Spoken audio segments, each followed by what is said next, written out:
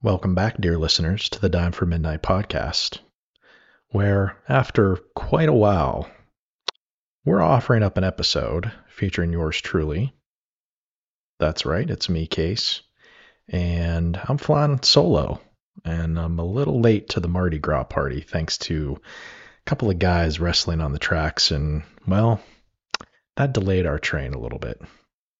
Today's episode, let me get a sip of my soda real quick. Well, it's inspired by my love for New Orleans. It's inspired by my love for the man that goes by the name of Clint Eastwood. And if you've listened closely enough to especially our season 1, you know I'm into police procedurals. And hey, this week's Clint Eastwood film, well, there is horror in this flick. And I'm just going to chat about it just for a little bit. This week's episode is going to be just uncut. I'm not going to put the usual bells and whistles and window dressings on it. But hey, right now, let's get to it. Let's dive together into this bonus episode. Episode number 48.5, or what I like to call Naviguer dans la gris. And that's navigating the gray for my fellow English-speaking friends. Yes, let's touch just ever so lightly on Mr. Clint Eastwood's 1984 psychological thriller, Tightrope. And you know that psychological thrillers can be horror adjacent with the right elements, if they hit the right notes for horror fans. Be that as it may, I have been to New Orleans in June, but never for Mardi Gras. I actually forgot that it was Mardi Gras this past week. I'd like to go there actually when it's cooler, relatively speaking. About as cool as New Orleans can get anyways, without there being, God forbid, a hurricane. Now I know for a fact, thanks to our analytics, that we've got some New Orleans listeners who probably don't go around to the touristy parts that I'm going to mention here in a second, but got a shout out to places like the Hotel St. Marie, to some historical places like Jackson Square, and we'll mention some of those historical places a little bit later on when we talk about this week's movie. Of course, there's a lot of horror fans, fellow horror hounds are like us, and you are foodies, much to our dismay or delight, depends on how you look at it. Trying to be good, but for now I can at least daydream about the beignets from Café du Monde. And I'd be remiss if I didn't mention this next place, or two. And Carrie, if you're listening, and you damn well better, I've got to mention the Gumbo House. And I've got to mention, I hope this place is still here, I haven't double checked, Crescent City Brewing. It's been just under 11 years since Carrie and I ventured there without our 2 kids. But man, it was a fun time, albeit maybe a little too short of a time there. Shout out to the St. Louis Cemetery. Nick Cage's gravesite? Question mark. That should be in Vegas, based off of what we saw. And an even more special shout out to Marie Laveau. Consider this episode an offering to you into the darkest corners of cinema. I've got New Orleans to thank for my kids, but more on that another time. Now, this movie that we're going to talk about, this is no slouch. This is a movie that opened number 1 at the box office. Eventually made almost $50 million. So this is no undiscovered gem by any means. Okay. This Tightrope. In my opinion, horror fans don't tend to bring this one up. I get it. Maybe I can convert you this episode. No matter. Clint Eastwood's cop is a good guy in this film. He's a single dad. A great dad, actually. But does being a good guy mean you're completely towards the white or light side of the force? Or are there shades of gray to you? Well, he's much, much closer, his character, that is, to light than he is dark. Me? I can relate to some of Eastwood's character here. Can't say the same for the man stalking the streets of New Orleans, a sexual predator strangling women and men alike. And with most police procedurals, you can easily tell where this movie's going. Eastwood's character, Wes Block, Detective Block, he's got to solve the case. But between point A, where we find Wes Block, and point B, the end of the movie, he's drowning his sorrows in the lurid side of the Big Easy. Creole women, Cajun women, Cajun Queen, as CCR likes to put it.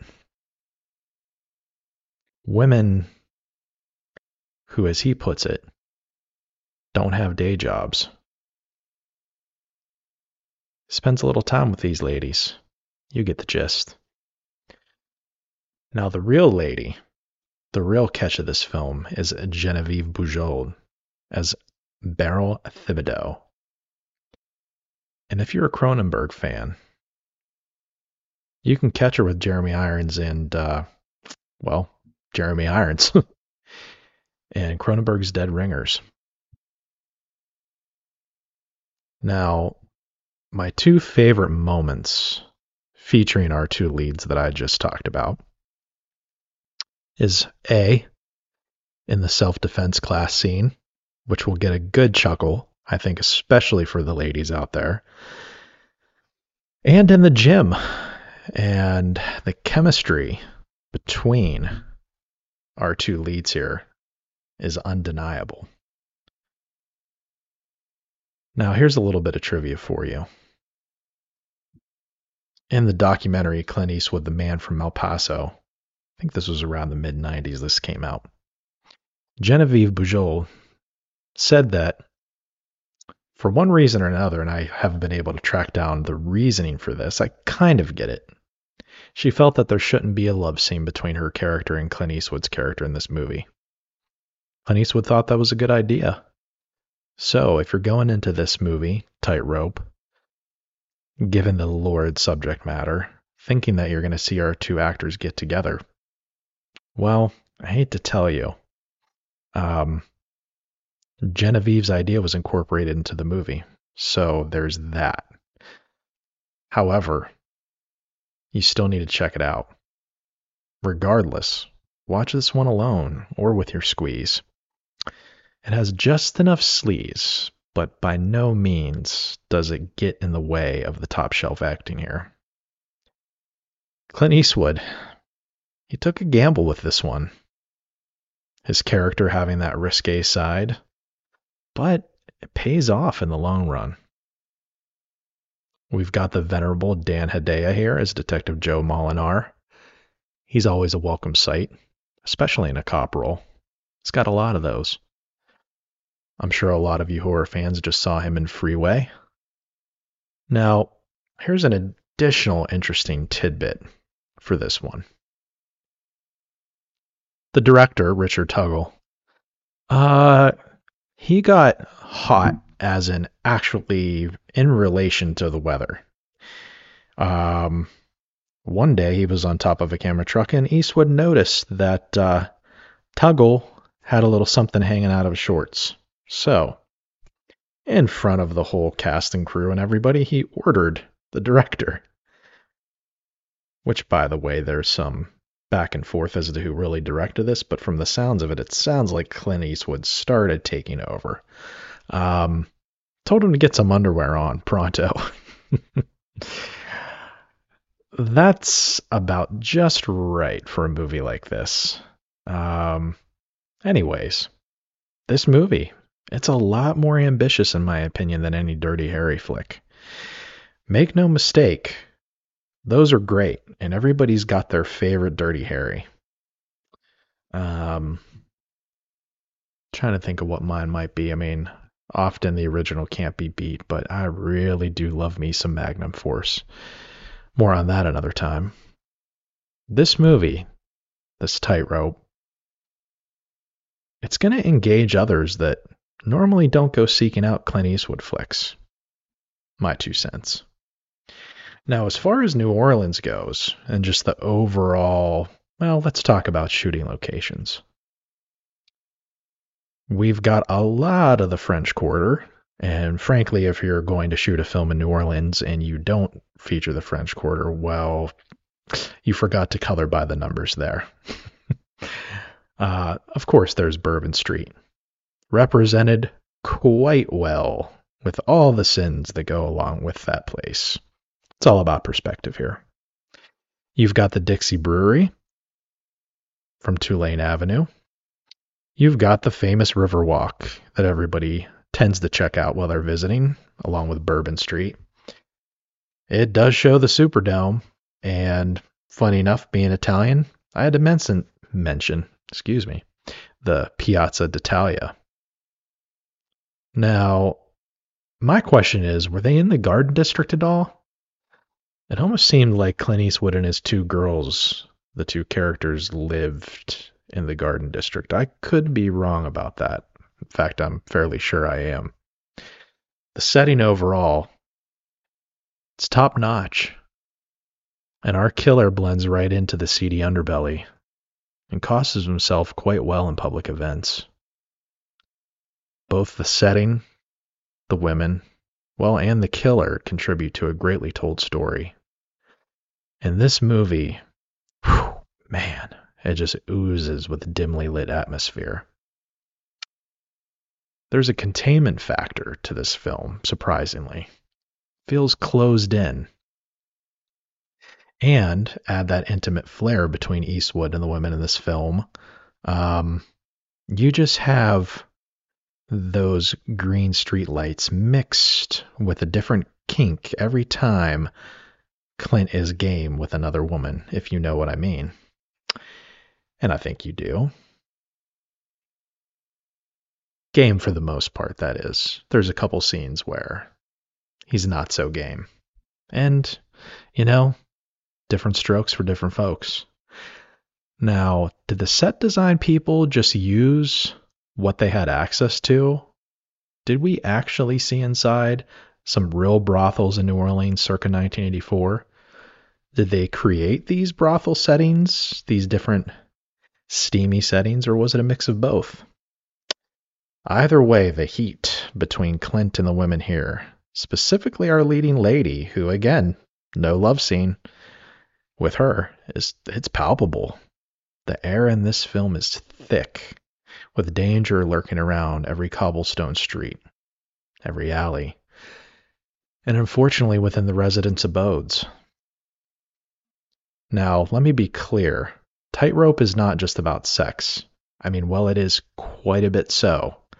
But Clint Eastwood's character transforms throughout the course of this film. His barometer slowly ticking back towards being an even better man.